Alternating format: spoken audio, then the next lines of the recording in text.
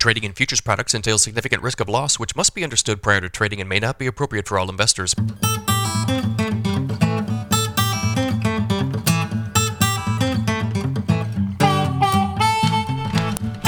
Good morning, everybody. It's Tuesday, December 12th, 5:28 a.m. Central Time. Grain markets are higher this morning.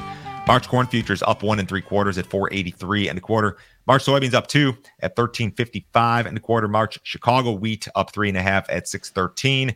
March Kansas City wheat up 4 at 636 1/4. March spring wheat up 2.5 at 714 1/4. Got some fertilizer news from some of our government officials. So we have some U.S. senators calling for oversight of fertilizer companies. Republican Senator Chuck Grassley of Iowa and Democratic Senator Tammy Baldwin of Wisconsin are slated to introduce legislation to increase the transparency of fertilizer companies. The bill directs the USDA to investigate pricing transparency, imports, emerging technologies, and other issues. It also calls for an examination of concentration within the industry and possible anti-competitive behaviors. Senator Grassley is aiming for the legislation to fit into next year's 5-year Farm Bill reauthorization.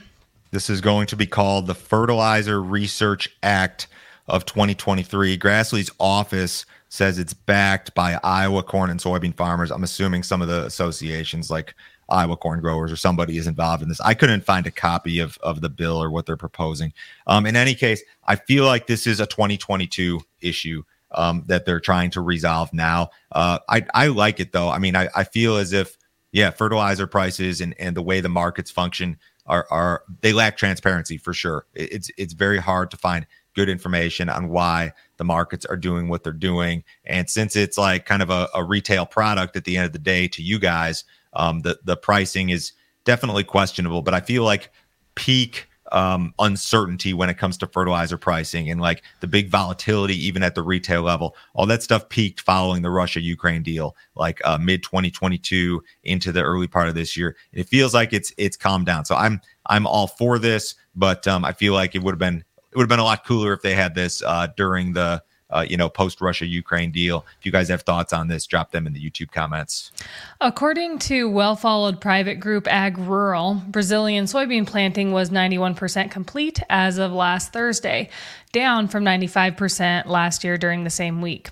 The consultancy group reduced its forecast last week for this season's crop to 159.1 million tons, down from 163.5 million tons. The reduction was due to excessive heat and a lack of moisture.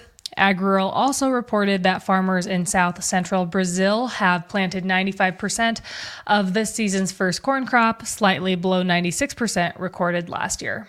Forecast in Brazil does not look great. The next 5 days, you're talking little to no rain in most of your soybean areas, barring some of the far northern areas. When you go out and look at the 10-day, there's a little bit of relief, but still rainfall that's well below normal. The soybean market rallied sharply yesterday on this. I think it was mostly on this, on what looks to be a drier forecast. That being said, the market has been confined to just a really wide range-bound trade since, call it August. We had our summer peak at 1428 March futures, and now we're at 1358. We're kind of in the middle of the channel. So even though there's been a lot of volatility, it's been very much sideways. Also, I believe Argentina's new president or president-elect is going to speak today about some of his proposed economic policies, and there is some fear that additional inflation in Argentina could entice producers to essentially hold on to soybeans or hold on to meal, resulting in less on the export market. That may have had something to do with it. I think this is much more weather, though. But the soybean market acted really well yesterday. We don't have a wheat chart here, but the wheat market really fell off yesterday. I think there's some ideas that maybe the Chinese buying spree is over for the moment, but everything is a little bit higher here early on Tuesday. So if you guys have not already checked out our premium content, you need to do so.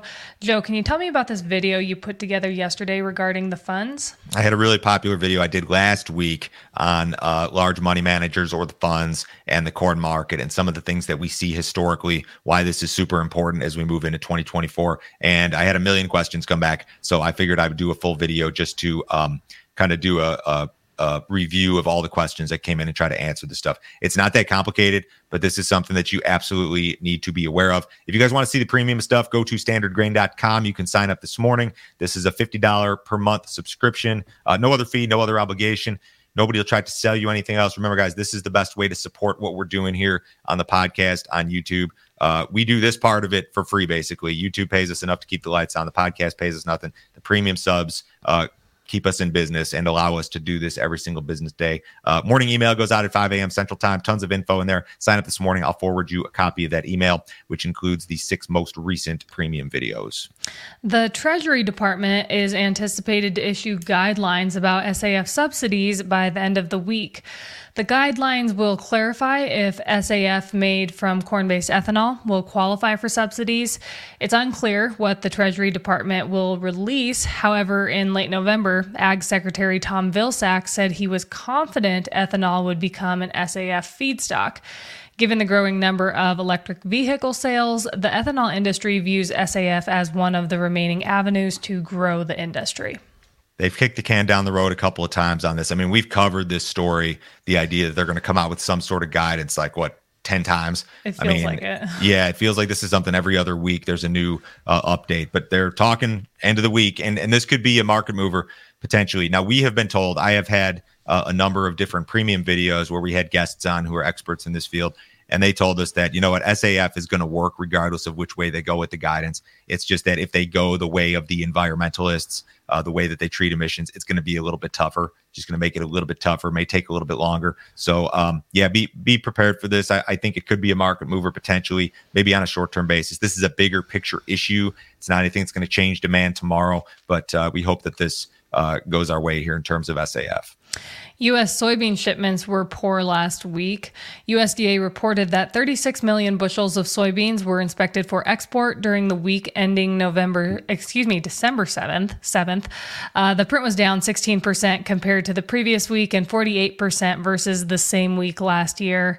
Corn shipments declined 40% versus the prior week at 28 million bushels. Wheat shipments were reported at 10 million bushels, an increase of 50% compared to the previous week and 28% versus the same week last year. Here's a seasonal chart of soybean export inspections, your weekly net. Last week's print seasonally was the second worst in the last 10 years. So this is primetime soybean shipping season, or we're kind of exiting primetime soybean shipping season, I guess. And we're running, below last year's pace, almost 4 million metric tons below last year's pace. Now, USDA is projecting that we're going to see a decline in soybean exports year over year, but this is not good. And I think a lot of this goes back to, big Brazilian crop, ideas of another big Brazilian crop, this Panama Canal thing, all of that. We did have a flash sale of soybeans yesterday. U.S. exporters sold 5 million bushels of soybeans to unknown destinations for delivery during the current marketing year. As of last Thursday, the U.S. soybean export book was running 16% below the same period last year. Still a lot of questions whether or not all of these sales are ultimately shipped. If the Brazil crop is better than expected and it just doesn't end up being I don't think anybody's saying it's going to be a disaster, but if it does end up 160 or better, I'm not going to say it's impossible.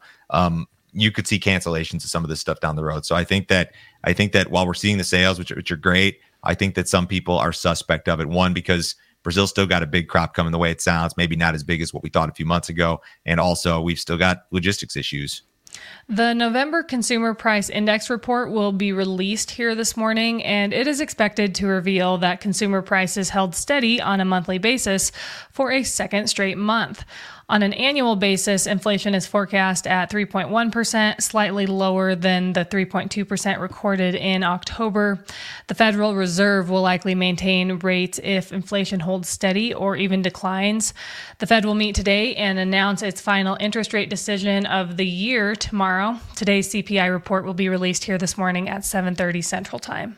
Bloomberg said they're looking for 3.1. NBC says they're looking for 3 even in this article. But in any case, I mean, we're looking for a lower month over month number, I guess. This was a big deal in November. The November CPI report was a big deal. It changed the trajectory of ideas regarding the Fed, the stock market, the bond market, all sorts of stuff. So this is going to be the biggest thing, bar none, in the outside market world today. And interest rates are a big deal to you guys. It's one of the biggest issues that we've seen change in agriculture and in farming the last couple of years. These higher interest rates are they just make everything a lot trickier to deal with because farmers borrow money. It's a capital intensive business.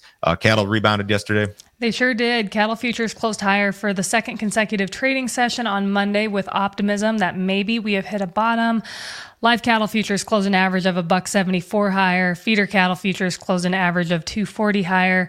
Box beef also had a positive day yesterday. Choice ended the day at $2.90.43. That was up $2.42. Select ended the day at $2.59.54. That was up $1.64. Outside markets mostly quiet on Tuesday. U.S. dollars off a little bit. Stocks are mixed. Bonds up a little bit. Crude oil is down 21 cents in the January WTI at 71.12. Have a great day, guys. We'll talk to you on Wednesday.